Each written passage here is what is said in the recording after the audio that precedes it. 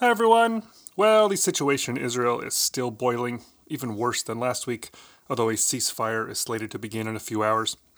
So I wanted to come back with another episode on current events. There's a lot to talk about and any number of directions to go in. What you are hearing today is the fourth draft I've written in the last 48 hours, covering a range of topics. But I want to keep the focus today on Gaza, because that's what's dominating the news. I want to consider the latest argument going around to criticize Israel.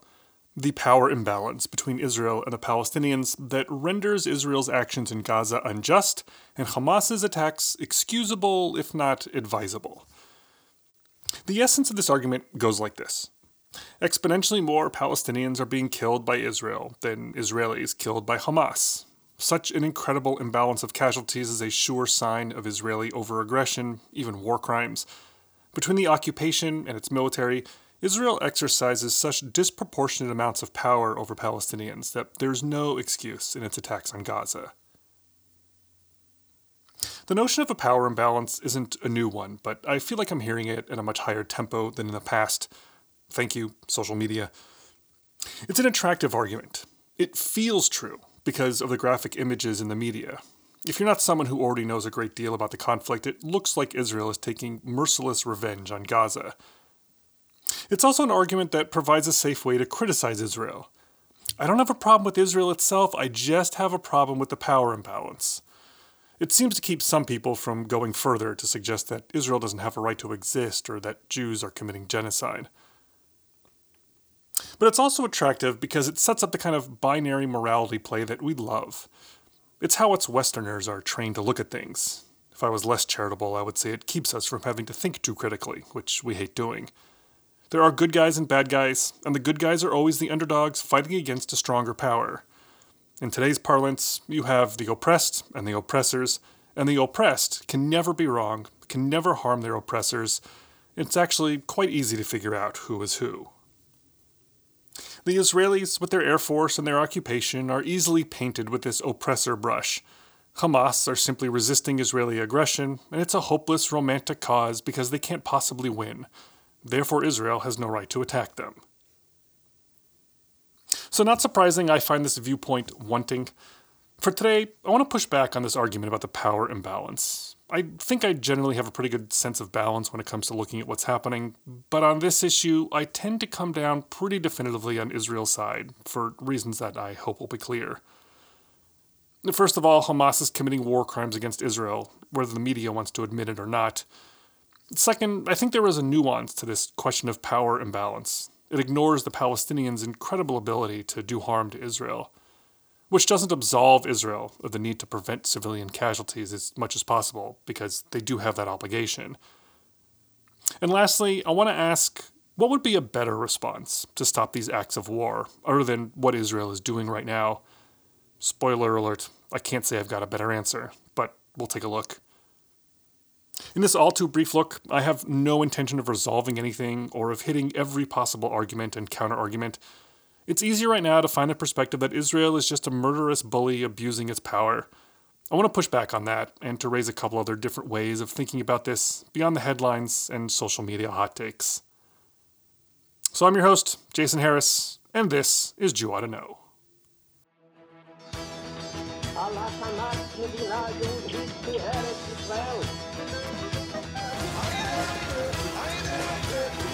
I would say to young people that we can do everyone our share to redeem the world.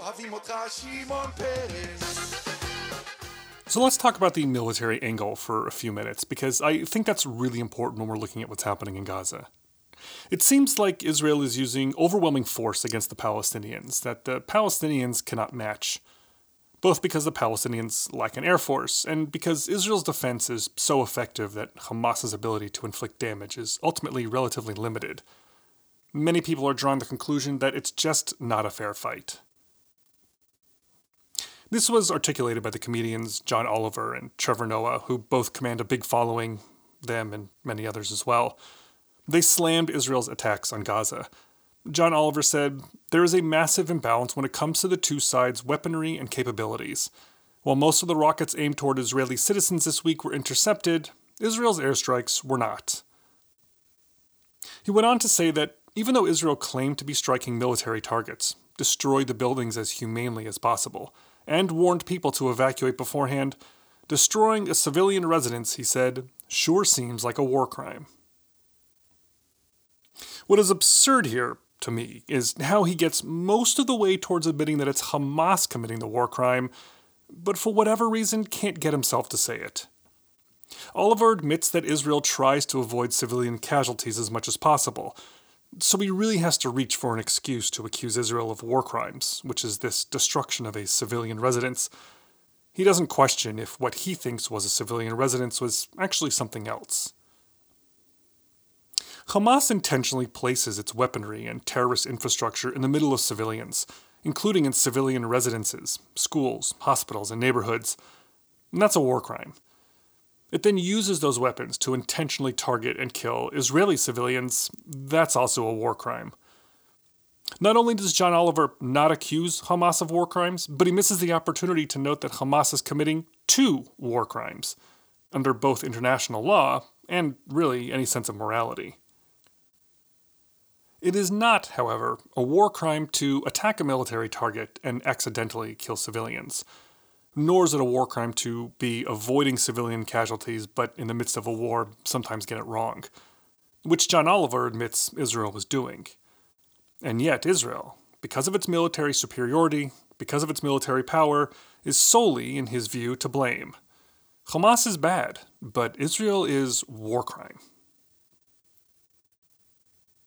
John Oliver, the New York Times, and others are also jumping on the argument that because Israel is effective at defending itself, Hamas doesn't really pose a threat, and therefore Israel is not justified in striking Gaza. Israel's Iron Dome is an anti-missile system that is able to shoot down 85 to 90% of Hamas's rockets. Between that and bomb shelters, Israel has suffered far fewer deaths than the Palestinians. So because Israel can defend its citizens, but Hamas cannot, Israel's attacks on Hamas are vastly disproportionate, a stark example of the huge power imbalance between Israel and the Palestinians, an imbalance that renders Israel the moral bad actor, and Hamas is just resisting Israeli aggression. The comedian Trevor Noah put it even more simplistically. He asked, if you were in a fight where the other person cannot beat you, how hard should you retaliate when they try to hurt you? In other words, Israel knows that Hamas can't defeat Israel, so it's unjust for Israel to be retaliating against Gaza. He compared the situation to fighting with his brother when he was a teenager and his brother was 4. His mother would tell him that because Noah was so much bigger and could crush his brother in an instant, that he shouldn't fight back. Now that's probably good advice for family dynamics, but Hamas isn't Israel's little brother, and Trevor Noah's little brother wasn't trying to kill him. Here's the point I'm making. I agree with John Oliver and Trevor Noah that Israel's military capabilities are far superior to Hamas's. But I disagree that that means Hamas can't hurt Israel plenty badly. Take away the bomb shelters, the air raid sirens, and the Iron Dome, and there's no doubt that Israeli casualties would be evened up with Palestinian ones. Perhaps Trevor Noah would feel better about the imbalance if Israeli kindergartners were murdered by Hamas, but Israel isn't willing to make that sacrifice to soothe Trevor Noah's sense of justice. The idea that Israel's ability to defend itself both prolongs this conflict and neutralizes Hamas's culpability is a pretty extraordinary perspective. It's profoundly lazy. And it gets to what I was saying earlier, that it's a cheap shot on the continuum of good guys versus bad guys, so we don't have to think too hard about the situation. I think the power imbalance is more evened up than people realized. It may seem like a subtle point, but it's not to the Israelis. Just how much hurt Palestinian terrorists can bring to Israel and the ways that Israel is actually limited in its ability to respond.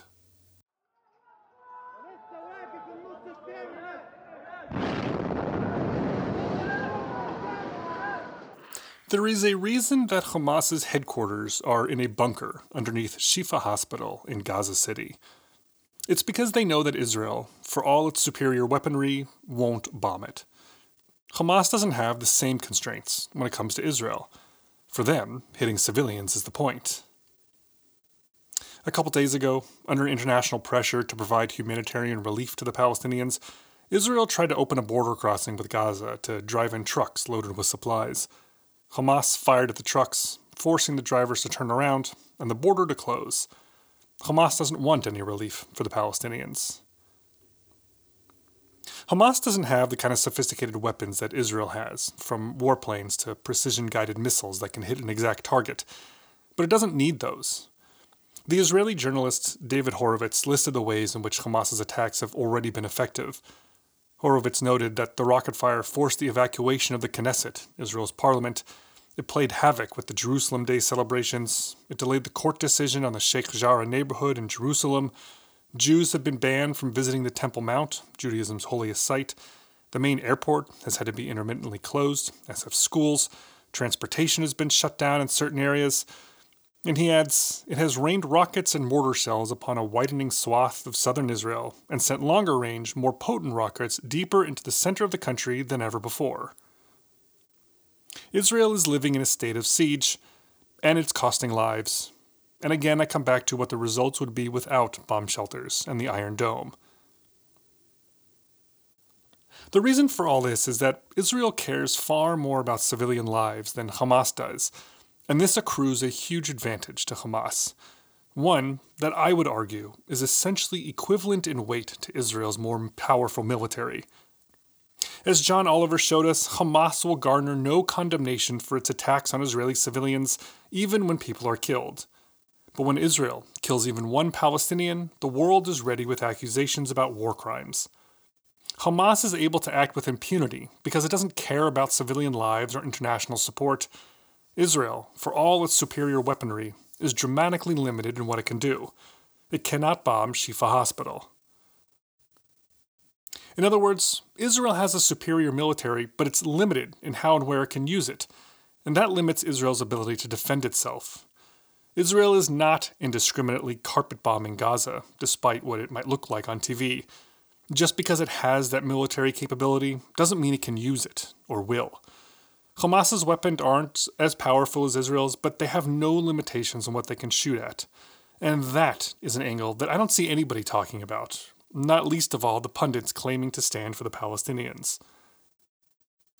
Right now, the only thing that Israel can really do against Hamas is bomb Gaza, is to try to strike as much of Hamas's military infrastructure and weaponry as possible. And many Israelis are enormously frustrated.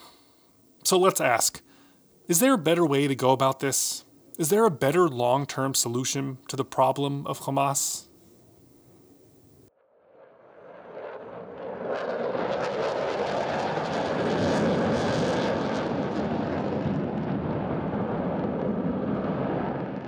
A lot of people think that the root cause of all this is Israel's occupation. From the settlements to the land seizures to the riot police on the Temple Mount to Sheikh Jarrah, Israel is responsible for this crisis, and Israel can end it. There's a lot to say about the occupation's role in this conflict, and I'll be talking about that in a later episode. There's no doubt that occupation fuels and inflames the wider conflict, but I really think we need to separate that out from what Hamas is doing. Hamas is not a Palestinian human rights organization. Hamas's goal is not a prosperous Palestinian state with rights and dignity for the Palestinian people. Hamas's goal is the destruction of Israel and the murder of all the Jews there.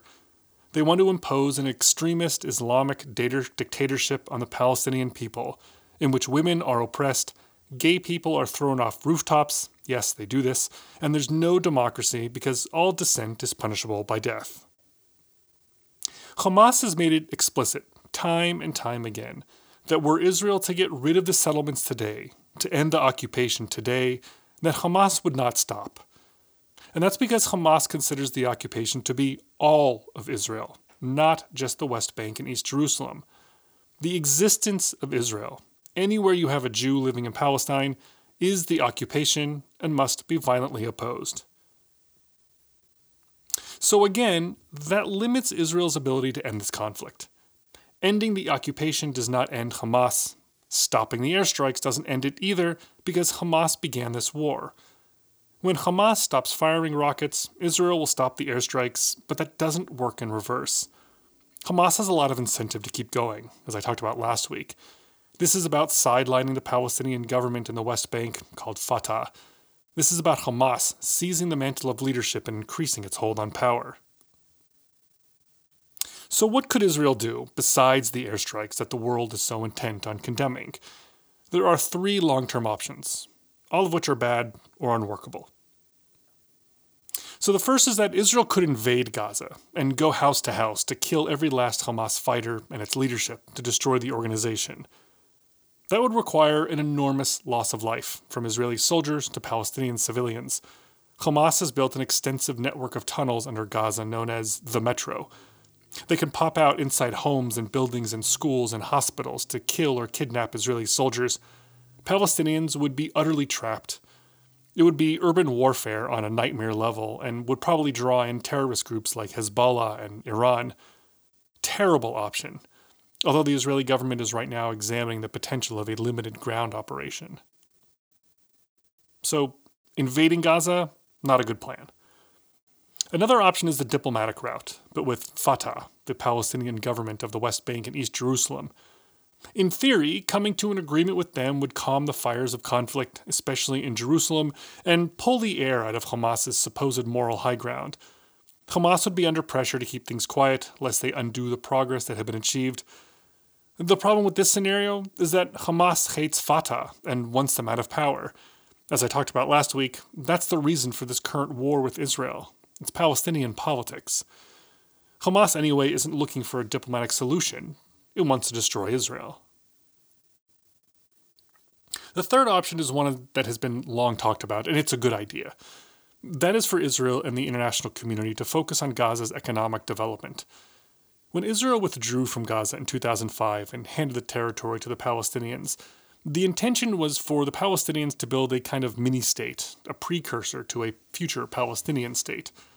They would focus on economic opportunities, taking advantage of Gaza's beaches, for instance, to build a tourist haven, or to build an airport in which Israel would oversee the security. As a long-term solution, it has its upsides. If the Palestinians were prospering, Hamas would be reluctant to spark a war with Israel that would see those beach hotels destroyed. The Palestinians would have a lot more to lose and would be more likely to blame Hamas for instigating conflict with Israel. And who knows, perhaps a more economically prosperous Gaza would be able to push out Hamas in favor of better government. The problem with this is that Hamas already gets billions of dollars, and they spend it on their military, not on developing Gaza. All that money that goes into building the tunnels and buying the rockets and training terrorists is money that doesn't get spent on the Palestinian people. But again, that's what Hamas wants. So the idea of economic development is a long way off. Hamas won't even let humanitarian aid come in. Whenever I see what Israel is doing, I always ask myself, well, what should Israel be doing? Last week I questioned whether Israel should really be evicting Palestinians from Sheikh Jarrah. Is that really worth the cost? But when it comes to the present war with Hamas, I'm at a loss to think of a better solution. Turning off the Iron Dome so Hamas can kill more Israelis and even up the casualty count, it just doesn't seem like a good idea. And neither does refusing to bomb Hamas's military infrastructure. Israel has a right to defend itself. What country would act differently? Hamas doesn't represent what the Palestinian people want. If the Palestinians had a chance to get rid of Hamas, they probably would. But Hamas is the central actor driving the conflict here. The tragedy is that innocent Palestinians are caught up in the middle, but it's a tragedy that in Gaza is in the hands of Hamas.